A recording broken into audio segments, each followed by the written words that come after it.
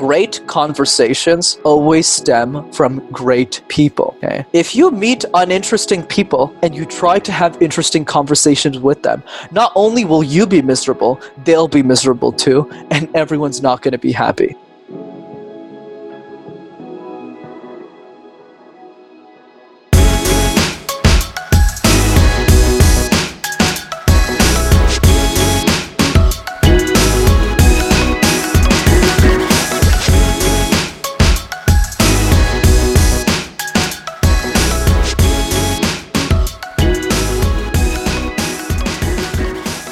What's up, everybody? Welcome to the Artists of Data Science podcast, the only self-development podcast for data scientists. You're going to learn from and be inspired by the people, ideas, and conversations that'll encourage creativity and innovation in yourself so that you can do the same for others. I also host open office hours. You can register to attend by going to bit.ly/ADSOH.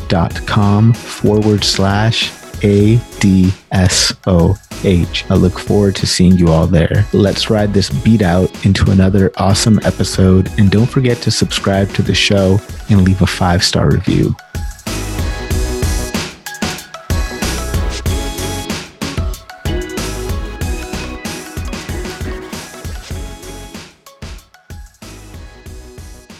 Our guest today is passionate about helping others achieve rocket-level success. He lives by the philosophy that when you care about serving others and aim to add value to people's lives, you'll be able to overcome any fear or obstacle in your path.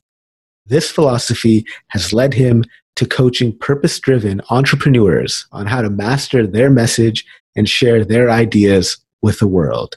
He's coached over 100 individuals on mastering the art of public speaking, having spoken at organizations such as Next AI, Technovation Montreal, Upstarted, and Front Row Ventures. So please help me in welcoming our guest today, a man who seeks to make an impact by helping people master the art of public speaking communication, the founder of Master Talk, Brenden Kumarsamay. Brenden, thank you so much for taking time out of your schedule to be on the show. I really appreciate you being here, man. Thanks for having me, Harpreet. It reminds me as if I'm on an episode of Impact Theory with Tom Billy or something. I was like, wow, that intro is really good. Thanks for having me. No, I appreciate that. Yeah, Tom Billy is my model. Tony Robbins always talks about having a model and model yourself after people. Tom Billy is definitely that person for me. So yeah, I definitely ripped off his style for sure. But hey, enough about me, man. Let's talk about you.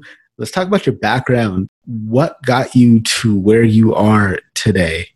Yeah, absolutely. So for me, the journey begins when I was 5 years old. I walked into my first French daycare and I looked at my parents and I said, French? I don't know anything about French.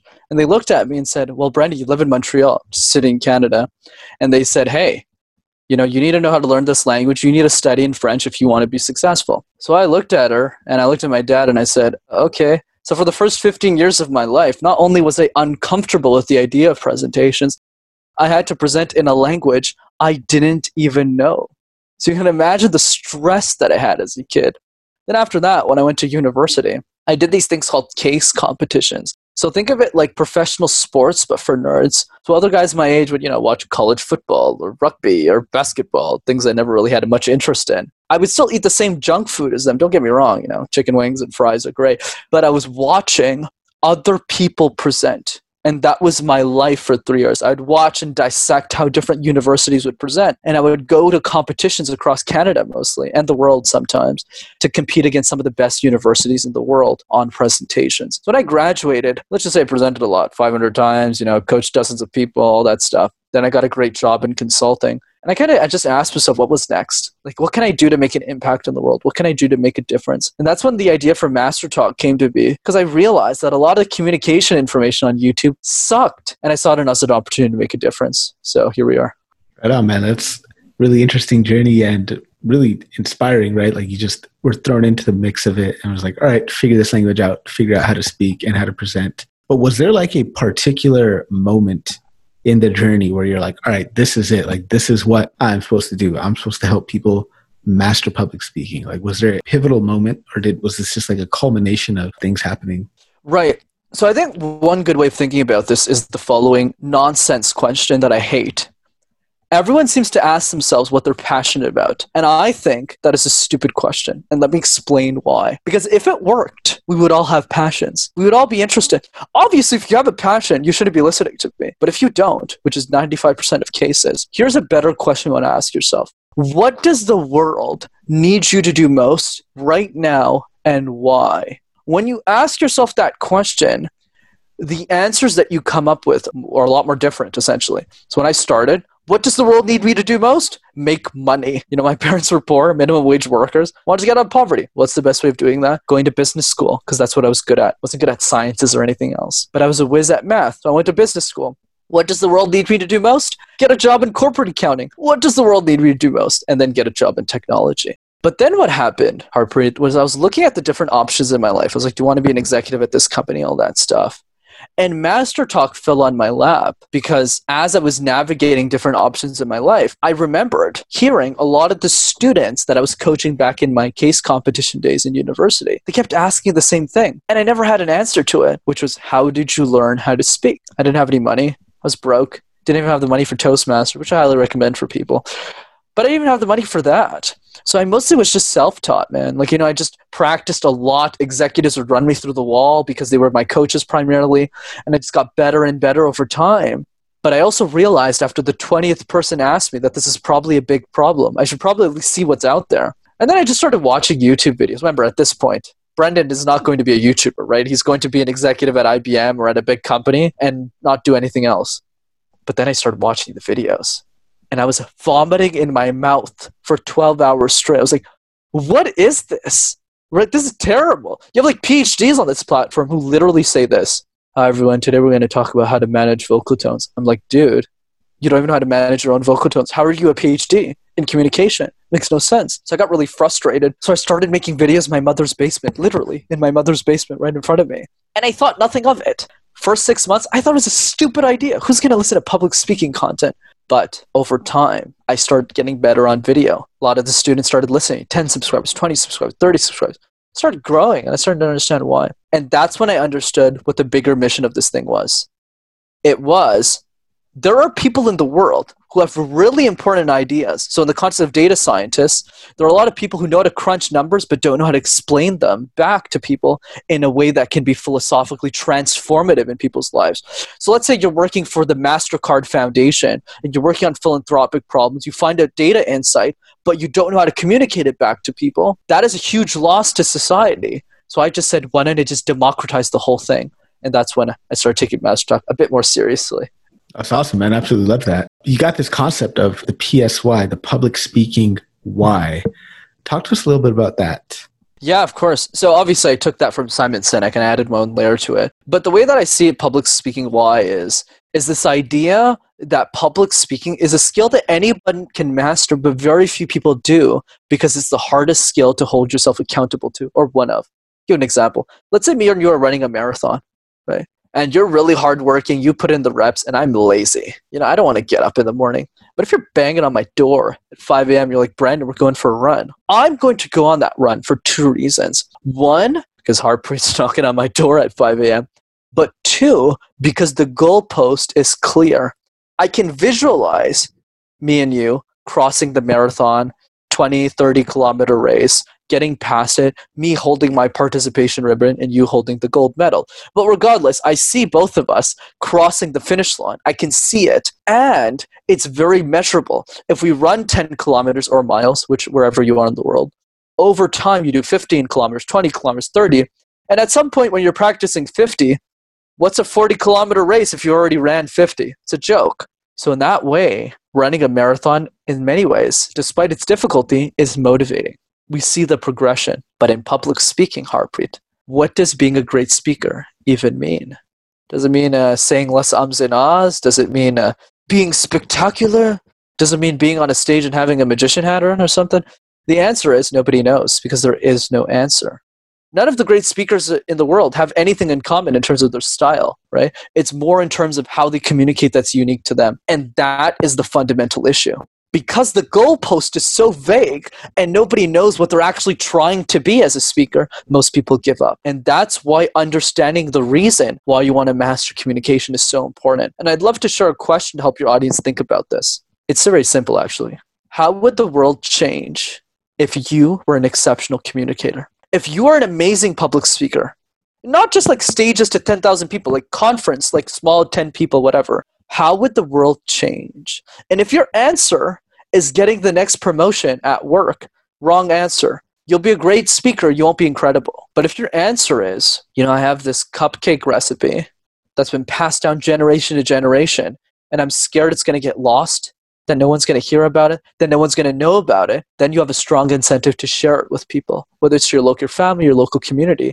And the bigger the vision, the higher the incentive. Another easy example I can give you. If you're the CEO of a company, you better know how to sell your ideas. Because if you don't, forget the money, your ideas won't come to life. That's awesome, man. That's very, very powerful. So, dumb question here. What's the difference between just talking and speaking? That's interesting. A lot of people have different perspectives on this. I'll give you mine.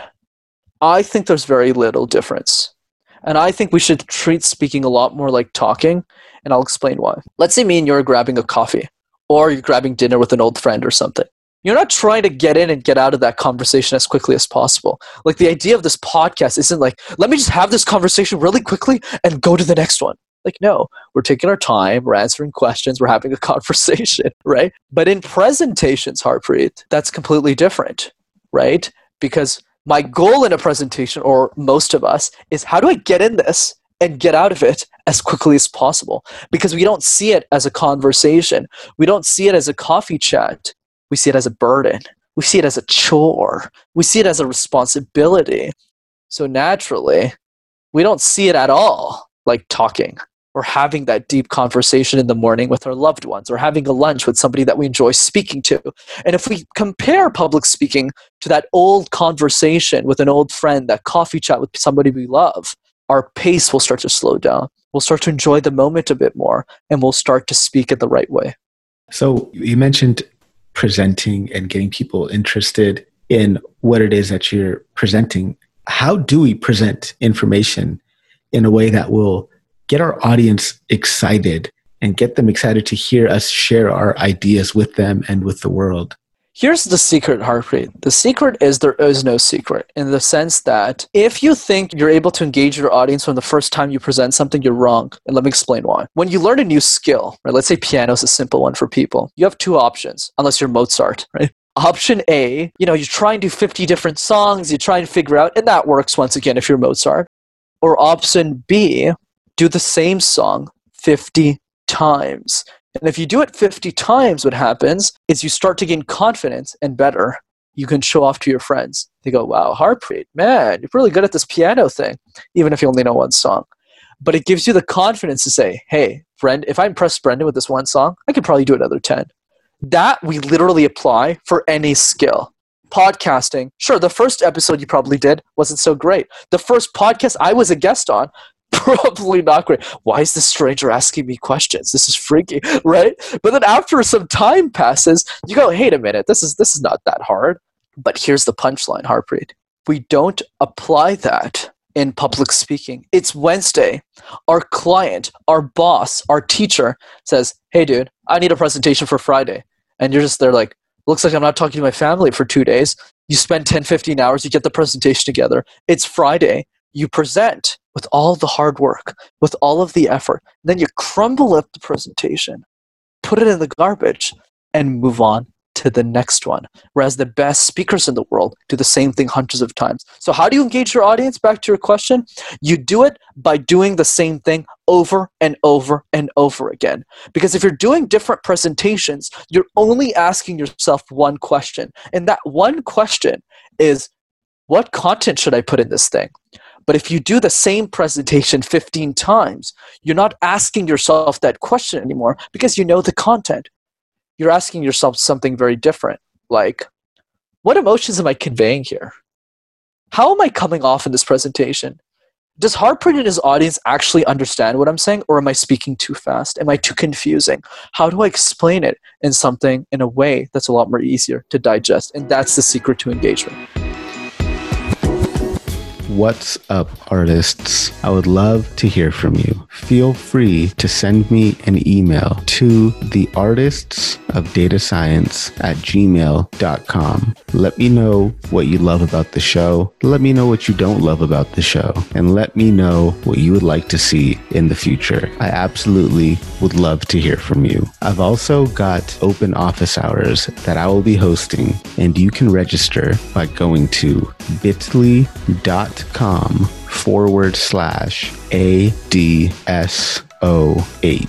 I look forward to hearing from you all, and I look forward to seeing you in the office hours. Let's get back to the episode.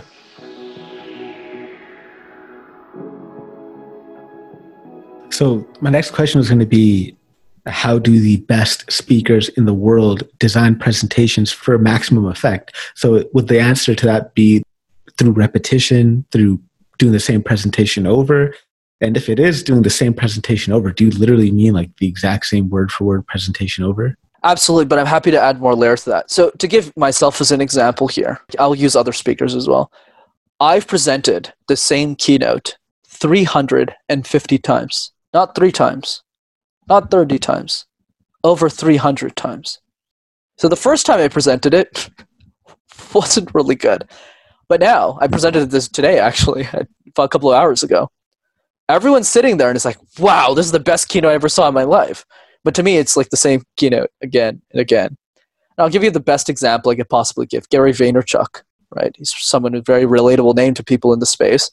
Let me break down his methodology for people that he's been doing for 13 years now. Hey guys, Soviet Union, yeah, Belarus, came to the US. You guys got any questions for me? He gets paid $125,000 to do that. Am I saying Gary Vee's a bad speaker? No, far from it. He knows his story so much that it's perfect. Same thing with Tony Robbins. Imagine, I say this as a joke. Let's say you go to one of his seminars and he comes up to you and he goes, hey, you know what, Harpreet? I've been doing this motivation thing for 35 years. Let's try something different. You want to talk about porcupines for 3 days? And you're sitting there like, no, Tony, I spent $1,000 to be here. We are not talking about porcupines. We're going to talk about motivation and mindset. And that's the point. You need to be able to present the same thing over and over again. But let's add a bit more sauce to that now that we know that. How do we practice differently? Okay, I'll give you some inside secrets that I do. One of the things that I like to do, even today, is whenever I present a new keynote, I send it to 25 people. But I don't ask them for feedback because that's dumb. Because if you just say, can you give me some feedback? And they go, yeah, it was good, it was bad. You don't get anything from it. What I say is give me time-stamped feedback. What does that mean? It means the following. Much like sports athletes when they look at their own tapes or dance competitions. Hey, Brenden, go to 6-minute 13. Yeah, why are you sad here when you're saying something very emotionally beautiful? Opposite. Hey, Brenden, go to 8-minute 43. Why do you look happy when you're talking about your grandfather's accident? Yeah, I'm just saying that's an example. Nothing happened to a grandfather. I'm just saying this example. Right? That's the point, right? But if 25 people are meticulously breaking your presentation, the second version of that presentation is going to be a bit better, right? So those are a couple of things that you want to do. And then the last thing to bring this presentation to the next level is do not think about your audience as a waste of time. Talk to them. Most people intellectualize their audience. They don't actually speak to them. And I'll give you the best example in my industry. Every speech coach, literally their presentations start like this. Did you know that after death, public speaking fear, otherwise known as glossophobia, is rampaging society? Obviously, I'm cartooning a bit here, but you get the idea. They talk about the statistics, the fear, the struggle. But if you talk to your audience and just ask yourself the simple question, what are you trying to achieve here? You're trying to help them take a first step. You're trying to get the introverted data scientist to say, hey, you have an idea to share. Do you think talking about death is going to help us get there? No, it is not going to help us get there. And that's the point that I'm making.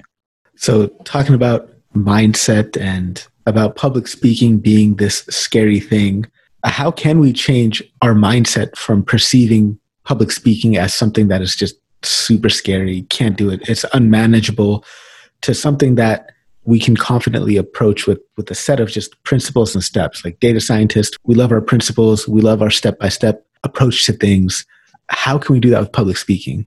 Absolutely. So let me give you the easy step-by-step. You think I might say drink a glass of water or have a good luck charm, or breathe. That's all stupid advice. And the reason is because it's addressing the symptom and not the core issue. So let's go through the core issue. Why are we all scared of public speaking? I've been on podcasts in New Zealand, Japan, Europe, across the globe, and it doesn't matter where you're from. You seem to all have the same fear that I did, but we don't know why. So let me explain that. Let's answer the following question. Where do we give most of our presentations? The answer is school. Doesn't matter if you're a college dropout, high school dropout, or a PhD. Most of the presentations you've given are in high school. We're sitting there together in a classroom. Teacher comes up to us and 3 things happen. 1, we never choose the topic. And if we do choose the topic, it's generally something we're not passionate about. 2, students don't care.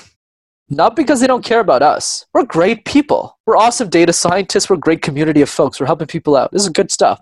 But they're not paying attention to us because they're worried about their own presentation. So when you're standing up there and you're like, why isn't anyone paying attention to me? Is it because I stink? Is it because I suck? Is it because I'm not worthy? Not at all. Because I'm worried about my own presentation and I'm not paying attention to you. And number 3, the teacher. Very well educated, very well intentioned. I've had the pleasure of being around amazing teachers, but also very stressed. 40 presentation in 2 classes. They can't sit you down, Harpreet, and go, hey man, you want to talk about your presentation for 10 minutes? Let's go through this slide by slide. So let's recap. Topics you're never passionate about. To students who don't want to hear you. To teachers who are too stressed to coach you. And this behavior gets perpetuated in every subject. Math, science, arts, English, French, languages.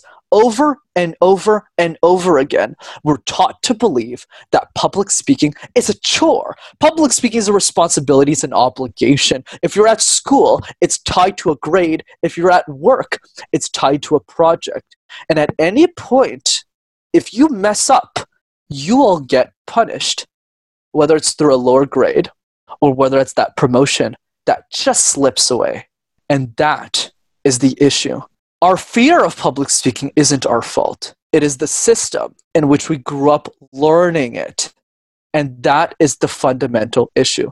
But if we realize that public speaking is about sharing a message, sharing an idea, making a difference like this very conversation that we're having, then the way that we perceive public speaking will change and our fear will in most part dissipate like magic, right? And that's the key. Right, is understand that the fear is not your fault, but rather the fault of the system. One last analogy I'll give. Julia's 16 years old. She loves theater and she loves public speaking. Most of us think it's because she's extroverted. That's not true.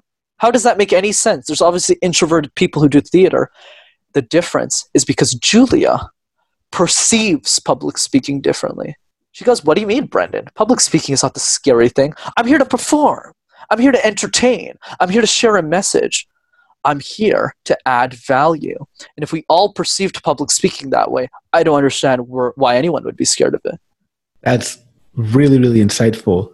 Really enjoyed hearing that. So it's just a matter of viewing public speaking not as this, it's just the story we tell ourselves in our head, right? It's like, all right, well, I don't have to be scared of this thing. It's not really as bad as everybody else makes out to be, right? I have the choice of not being afraid of this thing, so I might as well just man up and go for it, right?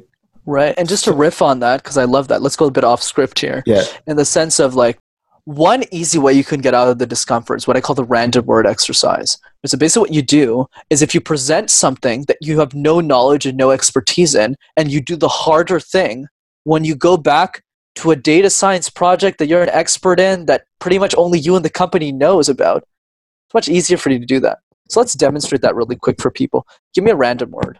How about squad? Squad. Interesting. This is going to be funny. So basically what I have to do is I have to make a presentation out of it. You know, a lot of people, they hang out in groups. A lot of people like to hang out in general. They got hangout, meetup groups. Some people even have more formal groups. We call them clubs. But with me, how I like to roll with my squad. You know, the data scientist on the left, the entrepreneur on the right, the baker who for some reason is there, the software engineer who's in the back, and we're all rolling up in a squad. Squads aren't like any other group. They're a form of camaraderie that's not exactly like being buddies with someone, but not either like being in a gang either. It's this interesting in between where you have this brothership or sistership and you're advancing towards a specific goal. It's just that goal probably isn't educational, but still life fulfilling anyways. And that's why today's presentation, I'm going to walk you through the history of squads and how you can start your own. So notice how that was completely random off the cusp. And that was very difficult also, so I love that you asked me that. But the point that I'm driving for all you data scientists out there is I'm asking for 5 minutes of your time. 5 minutes. Every day, 5 words, 1 minute each. Okay? Light bulb. Wife I don't like sometimes. Not all the time. Zebra, light bulb. Do 5 minutes every day. And even if you're in a public setting all day and you don't want to present out loud, my ask to you is at least think about it. So let's say when you see a building, don't just look at it and say, oh, cool building. Say, this Brenden guy on this podcast, he said, think about it. So if I were to give a presentation on buildings, what would it sound like? And over time, if you haven't noticed, for those who are listening, you're all data scientists, you know how to do math, 5 days a day, 365 days. If you do this every day for a year, you'll have done the exercise 1,800 times, which means you've been through words like hippo, zebra, jaguar. So when you go to give a data science presentation that it becomes a joke. That was absolutely phenomenal. That really was right off the top of this dome, everybody. That was really good, man. So do you have like a favorite random word generator that we can go to, or? I have to steal that. That's super smart. I never thought of that. I try and make it as simple as possible for people, but that is definitely a way to really make things difficult. I would agree. That's something probably I should start doing. But honestly, to make things simple, Harpreet, but I appreciate the question nonetheless. I'll think about that on the side, is keep it simple for yourself. Just say like teddy bear. Like give yourself easy words. So here's some easy words. Coffee is super easy because everybody loves coffee. Most of us do. Home. Parents, family, talk about your family, things like that. And then start to knock up the difficulty. And knocking up the difficulty means have someone else pick the word for you, intentionally pick harder words. Word generators love that. And then your confidence will skyrocket really quickly. I'm definitely going to be adding this to my daily practice. I really like that idea. And just hearing you flow so naturally right off the top, man, that's really inspiring to hear. And I'm wondering, there's no written word prior to that. How important is writing when preparing for speaking? So there's different layers to that. If you're making a video, which I don't think is most people, scripting is essential for the most part, unless you're like a vlogger, because it allows you to structure your thoughts. So in my videos, everything is thought out and written out in advance because you don't have access to me. So let's say you get to talk to me now. So if you have any clarifications, you can ask me, and obviously I'm happy to answer. But the issue with video, Harpreet, is I can't talk back. Like you can't just say, hey, Brenden, but it's a video. So I need to make sure it's so clear that you don't need to ask me a question, right? But in regular life, what I'd recommend is for one presentation, this is what I call the repeatable presentation. So how you fix all of these fear issues.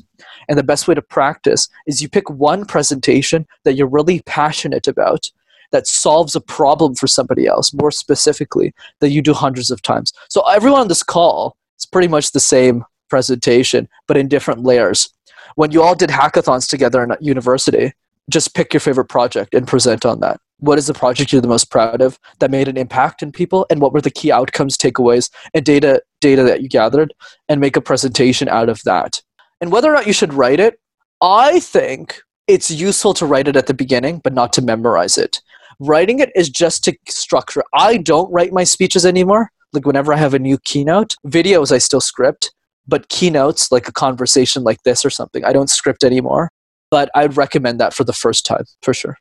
So talk to us about the importance of storytelling and how can we then become better storytellers? You mentioned we got this random word exercise. I think that's an excellent way to become a storyteller. But if we have a project that we need to present, I know data scientists, I know a lot of my mentees will just memorize every step they took and just regurgitate that, which probably isn't the best way to engage your audience, right? So yeah, talk to us about that. Importance of storytelling. How can we become better storytellers? I'll do something a bit risky here. So I'll compare it to the industry. Learning how to speak, right? Learning storytelling and public speaking is like taking an unstructured data set in data science and trying to figure something out with it. Like if the data doesn't mean anything, how are you supposed to make something clean out of it if something was structured like an Excel spreadsheet, right? I think the same analogy applies here in public speaking in the sense that If you try and tell a great story, but your foundational elements of public speaking isn't good, in the same way that if you don't understand, Tableau and all the different tools that you need to use to restructure that data, you'll go nowhere, right? I'll give you an example. One day, this happened to me. And then in that situation, this was the story that happened. And I felt this way. So notice if your foundational elements of public speaking aren't good, the story that you're going to tell is going to run flop. I know a lot of my colleagues in the industry who I very much respect, like Donald Miller and Nancy Duarte, push storytelling a lot. I don't recommend it for beginners.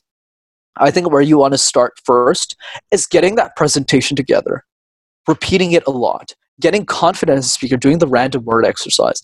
And then over time, you'll start to gain a lot more confidence as a speaker. And then what you want to do is in that presentation you gave 50 times, then start adding stories a bit. Like sprinkle them on. It's like seasoning, right? On a nice ribeye steak or something. I'm sorry for the vegetarians out there, seasoning on your favorite vegetable or something. But it's the same thing, right? And then after you can start to think about storytelling. I have a framework for that. But anyways, the idea with storytelling, I'll keep it short, is you want to focus on the details, you want to focus on the emotions, and you want to focus on how you're impacting the audience that are speaking to you. So in many ways, storytelling is showing the audience that you understand them as much as they do. But once again, super advanced. I would start with foundation and move your way up. So speaking of the audience, how can we identify personas in our audience when we're storytelling? And maybe are there a couple of archetypes that we should watch out for or keep Absolutely. in mind? Of course, great question. So the way that I see it is it's not about thinking about your audience intellectually. It's about talking to them.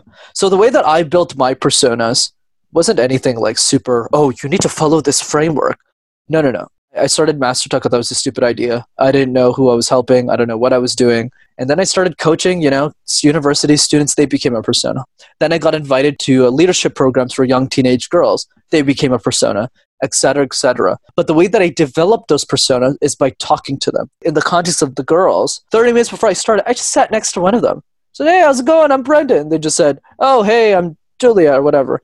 But it's more effective after the keynote, obviously. But, I would talk to them and just say, like, what are you struggling with communication? They would just talk to me, while we're eating cantaloupes or something, right?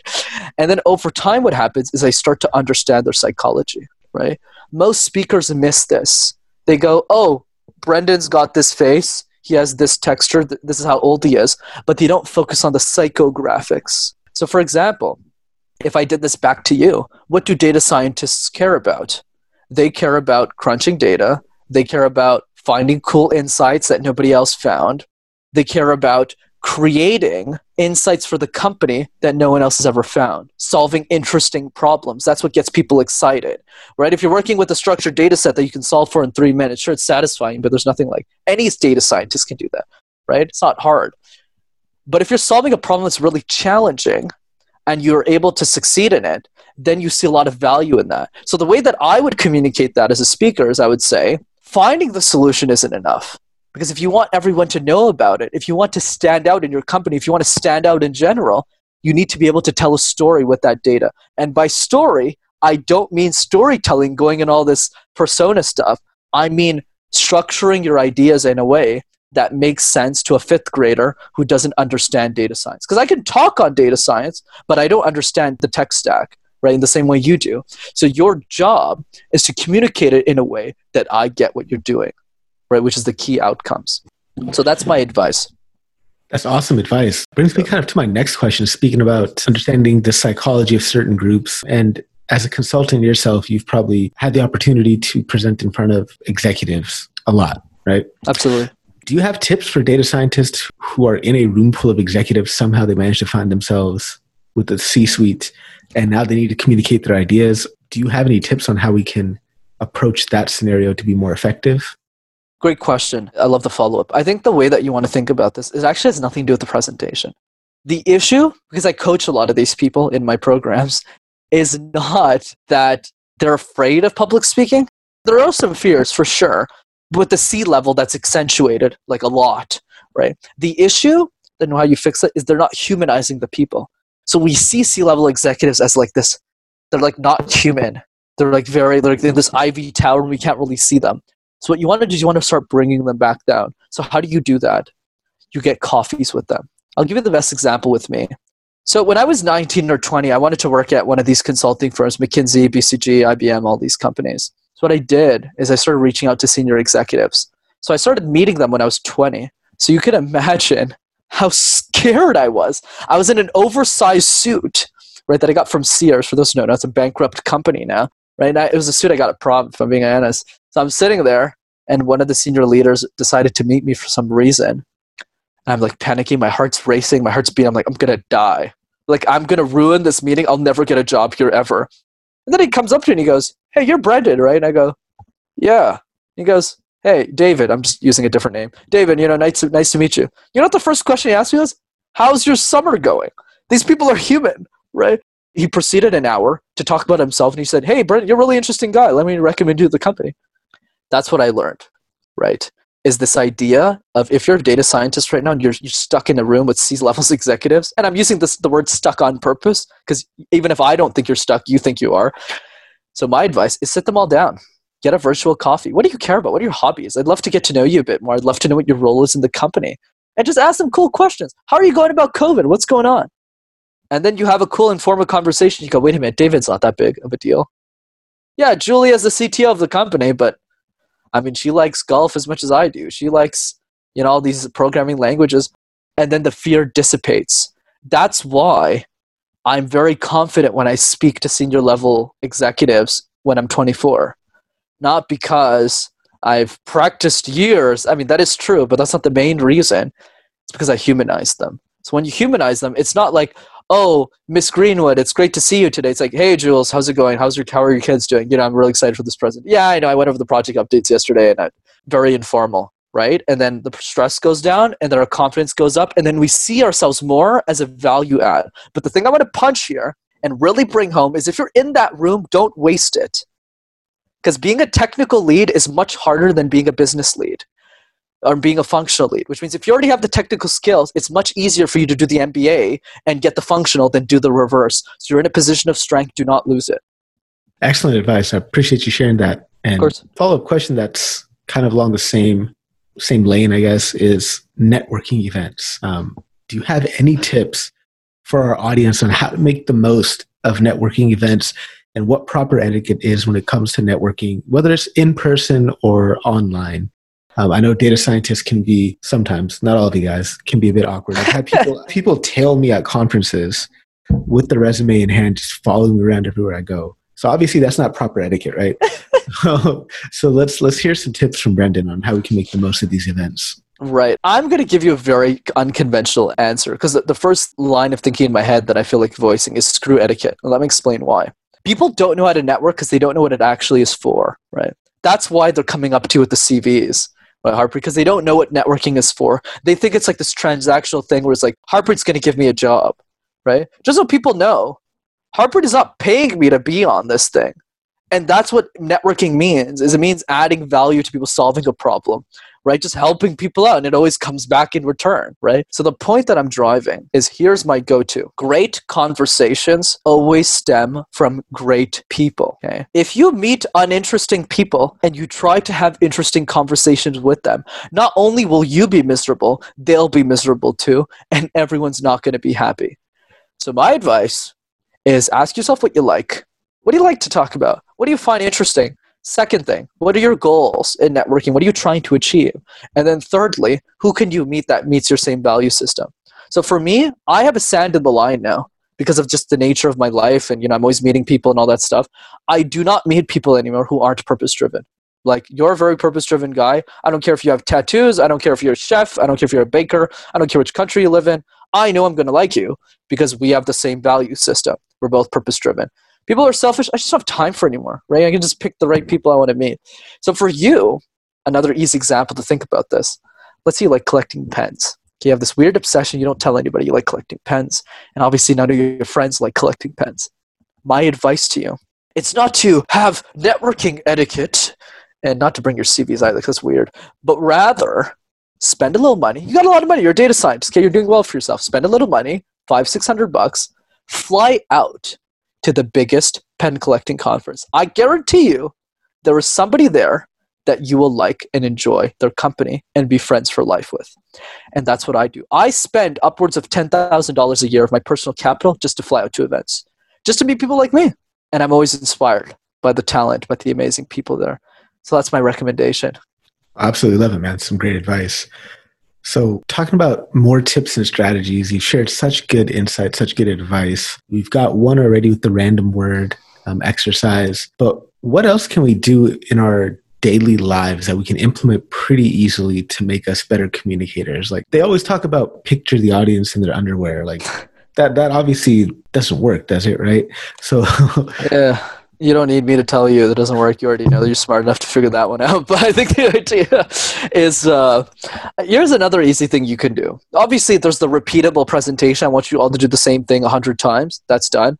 Random word. The other easy thing you could do is to look at your cup of coffee differently. What do I mean by that? So I was on a podcast recently, and the guy, his name's Michael, he's a really good guy. He explained this really well, and I took that from him. So I'm quoting him now. Is he said, ever since I saw your video about pace, so pace is how fast you speak. So fast, slowly, intentionally. He liked my analogy between how a presentation should be like a conversation with coffee. So what he does is whenever he looks at his cup of coffee, he thinks about it like everything he does in his life is like that coffee conversation. So whenever he's in a presentation, he has a cup of coffee next to him. So it's a constant mental reminder that what he's doing is a coffee conversation, not a presentation. So that's a good mental trick that you can do on a daily basis where you have a cup of coffee next to you whenever you present. So whenever you look at it, you go, oh, this is not a presentation. I should probably slow down. I like that a lot. So talk to us about, well, you've got a lot of experience working with entrepreneurs and higher level executives, and you've had a good amount of trajectory yourself. So do you have any tips for our audience on how we can grow in our careers and move out of individual contributor roles and into more leadership roles? I love the career related question. That's awesome. The way that you grow people is think like a CEO on day one, right? This is the advice somebody gave me when I was 19, a partner at McKinsey. So for those who know, McKinsey & Company is the hardest consulting firm in the world to get into. And I was talking with one of the partners there when I was 19 or 20. It was a part of a competition I did with them. And I asked him what the best piece of advice is. And he said, think like a VP, think like a vice president. So if you're starting day one, you're an intern in data science, you just start as an entry-level job, but you think you're a vice president, how would your decisions change? Well, now you're not just crunching numbers anymore. You're forced to understand, why am I doing this? Why is this work important? And also, you have to get more involved with sales. You have to get more involved in not just the data that you're working on, but how you're communicating that service in a way that somebody who doesn't understand data science wants to buy it anyways. That's what it means to think like a vice president. So my advice, and this is also good advice on whether or not your company is a good one or not, because a lot of people ask me, like, is this a good company to work at? And I say, it's not about brand. It's about the following. When you start on your first day, message 5 vice presidents in your department and see how many people want to get a coffee with you. The answer is 0. Run away from that company.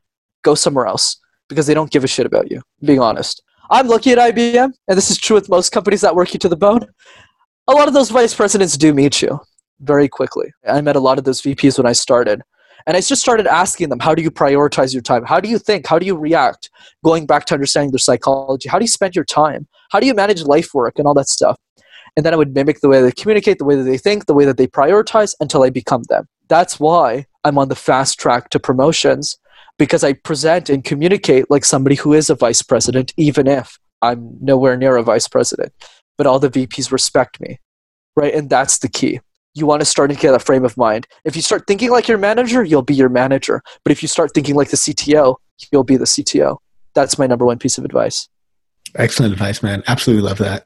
Switching gears here a little bit, I want to talk to you about the work that you're doing with Charity Water. So what is Charity Water and how did you get involved with that organization?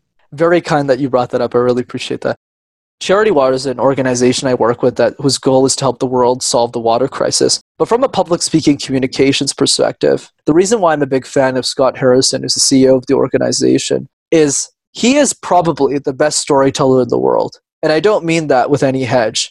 I say that because he's one of the few people who does what I appreciate, which is not leaving public speaking in this theoretical world where no one can Like that's what the random word exercise attempts to do. Don't just leave it gray, do it tomorrow. And that he applies a lot of that lessons, a lot of those learnings into his own organization to the way that he communicates it. And there's this great book that I recommend people check out. It's called Thirst by Scott Harrison. It's the best book I've read in my life. Not only from a public speaking perspective, but just the way and how he thinks about messaging. So this is a guy who used to be a nightclub promoter, right? He was selling bottles in New York City. He was one of the top nightclub promoters in the city, selling $50 of champagne for $500.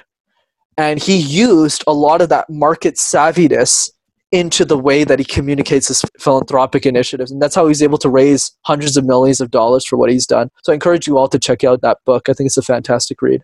And what's the impact that you hope to have through your work and affiliation with this organization? Right. And I'm happy to talk about that as well. So the way that I think about this, right, because a lot of us, the issue in society is we're keyboard warriors and we get lost into this. Think about climate change. How do you solve for that? Right? If you buy like plastic, you suddenly become a hypocrite and you're kind of just like, how do I do this? You're kind of just stuck in this weird middle zone. So the question I've always asked myself that's very different from most people is not which problem I'm most passionate to solve, but rather what is the world's easiest problem to solve? Because if we all thought about that question, we would all have the same answer, right? You might say it's cancer research. I might say it's education, and we'll fight forever and we won't go anywhere. But I've asked you, what is the world's easiest problem to solve? Then the frameworks that we'll use will come to the same conclusion. And we'll work together as a team to solve that problem.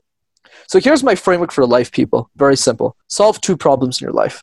One, that you're uniquely positioned to solve, not passionate, uniquely positioned to solve. And it turns out that obviously what you're passionate about leads to that, but that's the better way of articulating that.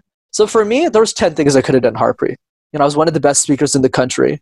I could have done motivational speaking. Could have been a Tony Robbins guy, could have been a career coach, could have been a professional gamer, could have been an executive of a company. But there was one thing that I did 1,000 times better than anyone else in the world, in my opinion. And that is a YouTube channel on public speaking specifically and nothing else, right? So that was the thing that I razor focused on. So I know in my lifetime, as one Brenden, as one human being with the amazing team that I have supporting me, I can solve public speaking for the world. I'm confident. Right? But if everyone thought that way, we would solve a lot more problems, right? The second problem that I think people should be solving is what I call the world's easiest problem.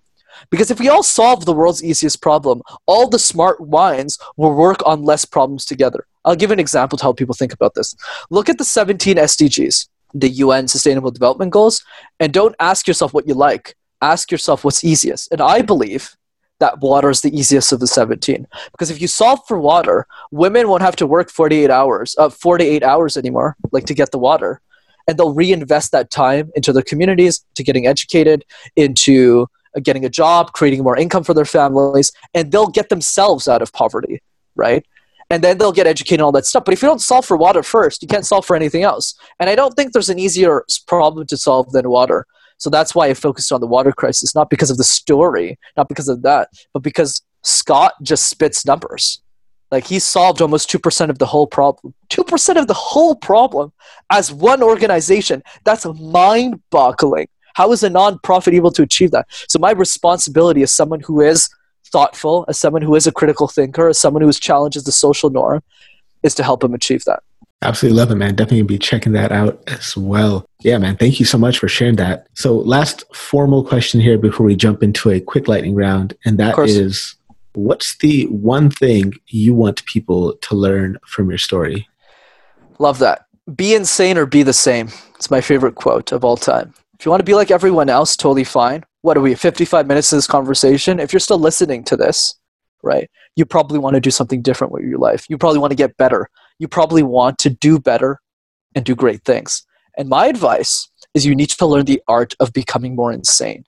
Don't you find it all odd that as a 22-year-old, I started a YouTube channel in my mother's basement, not on comedy or vlogs or pranks like most people my age, but on communication and public speaking. Then I went on to coach C-level executives at 23, and I have a very lucrative practice, but at the same time, I'm having this very conversation with you in my mother's basement while sitting on a mattress, and I don't own a car, and I'm not planning on moving out of my mother's basement for another 6 years. So how do any of those decisions make any sense to anybody? Brenden, you're a grown man. What are you doing with your life? You should have a girlfriend.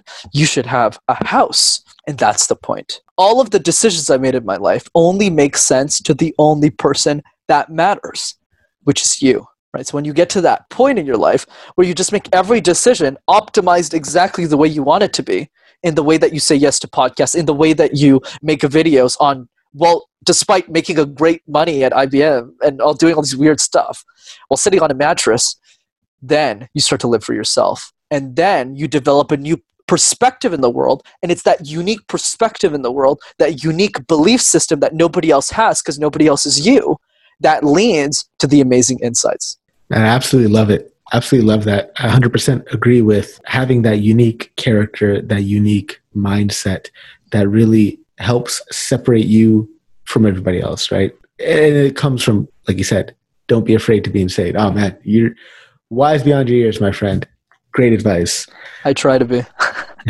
So let's jump into a real quick lightning round here. If you could meet any historical figure, who would it be and what would you ask them? Right. So it's very simple. I'll categorize Scott Harrison for the sake of this conversation as a historical figure. And I definitely plan on meeting him soon. And I would ask him is how he manages his relationship with his wife. I don't know how he does it. He travels a lot to Ethiopia and all that stuff. What are some of the qualities that she has? I just want to understand that because it's a hole in my game currently. So I'd like to learn more there. What do you believe that other people think is crazy? The Peter Thiel question. I like that. Very good. I have 30 answers to this question, but I'll give you a PR one to make sure I don't ruin my public image here. I would say that the fear of public speaking is BS. Most people are scared but don't know why. Most people are scared, think it's their fault. It's not true. It's not their fault. It's the system's fault. More personal. Oh, yes. I think leaving your house early in life, assuming you don't have a dysfunctional family, is a stupid decision. Most of us have $400 in savings. I don't know why we're not just all saving our money up together, living an extra couple of years, and then all becoming wealthy and happy. I don't know why people do that, but that's another thought. If you could have a billboard put up anywhere, what would you put on it? I don't know where the billboard would be, but it would probably say be insane or be the same for sure. So what do you wish you had known when you first started on this journey that you're on? You know, I wish I went 0 to 1 when I was 15, but I don't think it was out back then, which is another great book. But I think the big mistake I made was I didn't listen to podcasts early in life. So I started getting plugged into podcasts when I was 18. If I'd done that at 15 or 14, I'd be way smarter today. That's a big mistake I made. And the reason is because, obviously it's not a huge mistake, but the reason is because the benefit of podcasts, and that's what I love about these conversations, man, is you don't have to read books about people anymore, right? You can dive into their life for an hour. And if they spit out garbage, like if they don't say anything relevant, you can just say, bye, I don't want to listen to this person anymore. And if this person is adding value to it in an hour, then you'll buy their book, then you'll watch their videos, then you'll follow up with them. And I love it because it's an equalizer. You don't have to waste 10 hours reading about people's life. You can just watch 10 different podcasts, jump into people's life, and pick the people that you like and just go deep on them. So I hope I'm one of those people. Awesome, man. Yeah, that's a great tip as well, man. That's how I pick my reading material is if I hear about a book and I hear somebody recommend it, I'll first see if I can find that author on a podcast, see what they're about, maybe watch a YouTube where they're talking about the concepts in their book. And then if it resonates with me, all right, cool, let's invest in the book itself. And absolutely. Yeah, definitely 100% agree with that. So what is something that you are curious about right now? Oh, lots of stuff. I'm a nutcase, man. I listen to 3 hours of podcasts a day on top of guessing on many of them every day. But I think the idea is just, I'm always curious about how to expand my impact and influence in the world as much as possible before I die. So I'm always thinking about how to optimize my time, how to think about my time differently. And I'm always, I would say the biggest, I guess because I know I'm going tech, because I'm curious about a lot of things. But I'll say the one thing, if I were to pick one and pinpoint, is a perspective that adds value to my life that I wasn't aware of before. That's probably a good way of summarizing it. So Peter Thiel is a great example of that. He taught me that the best way to make a difference in the world is to be controversial. Right? The more controversial you are, the more unique your insights will become, the more impact you'll make because nobody else is going to come up with them. Scott Harrison taught me that you're right. 99.9% of nonprofits are garbage, but not mine. And I'll prove it to you, right? So he proved me wrong that this nonprofit is efficient. Most of them aren't, don't like most of them. He proved me wrong. Each of the people I admire taught me something, a new perspective that I can get from nobody else. So that's what I'm always searching for new perspectives. I'm having trouble finding new ones, but I try my best. So what is something that you have failed at, and what did you learn from it?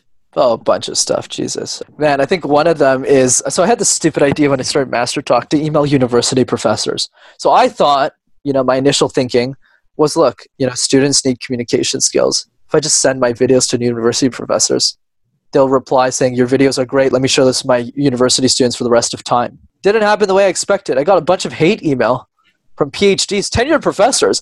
Were like, you're too young. Like, people call me like stupid. They're like, this is stupid information. You're like I was like, whoa, like, holy jeez. I was like, I thought every Canadian was nice. I guess it was proven wrong because there's some old professors who aren't very nice. So that was a slap in the face. But the issue is I wasted like 6 months of my life sending emails. I was sending 500 emails a day. So it wasn't too fun. It was a lot of slap in the face. But what that taught me, to go on the lesson, is focus on the people who want to hear from you. So I had the idea when COVID hit to guest on podcasts, because I just said, well, I usually don't do shows. But I said, hey, wait a minute. Wouldn't the podcast person want to have me on because I have a YouTube channel, but also they're a podcast host and they understand the value of communication? And that worked out really well for me. I should have started with that, man. So that's would have saved me 6 months of my life. But yeah, that's one thing I could survive. So what's the number one book, fiction, nonfiction, or one of each, that you would recommend our audience read, and what was your most impactful takeaway from it? Thirst by Scott Harrison. And the learning is, most problems can't be solved in our lifetimes, but this one can. So let's solve the water crisis because I think we can get it done. And he proved it through numbers, statistics. So it made me hopeful about solving problems and getting something done. Because to be frank with people, and this is something I don't talk about a lot on shows, is if I was born 30 years ago, I would have just become an executive of a company. I wouldn't have been able to be my own media company. I wouldn't have had the cost of doing this. And if it wasn't for Scott and his work, I would have thought solving problems was a waste of time. Most problems seem very daunting and exhausting. It's like, man, politics, look at this, look at all this negativity. And he gave me that ray of light that made me think differently and say, hey, wait a minute, what can I actually solve here? And now I'm a lot more confident, a lot more optimistic about life than I used to be. Yeah, man, I'm definitely going to check that book out. You've definitely sold me on that one, man. I try to do my best. Yeah. What song do you currently have on repeat? Some Hindi song. I forgot the name. But my favorite song of all time is this song called Melted by Acton Musician. It's a Korean song, and it's a siblings, like brother and sister. Really beautiful song. And I could sing it in Korean too, fun fact. How about you sing us the Hindi song? I don't speak Hindi, so I got away with it on that one. Awesome. So how can people connect with you, and where can they find you online? Yeah, absolutely. So if you have any questions, complaints, insults, concerns, don't be shy to send me a message on Instagram. Not famous or anything. Master Your Talk. If you want to check out my YouTube videos, that's Master Talk, one word. Brenden, thank you so much for taking time out of your schedule to come on the show today. I really appreciated you sharing all your insights. I know the audience is going to learn so much from your perspective. Thank you. Of course, Harpreet. Thanks for having me, brother.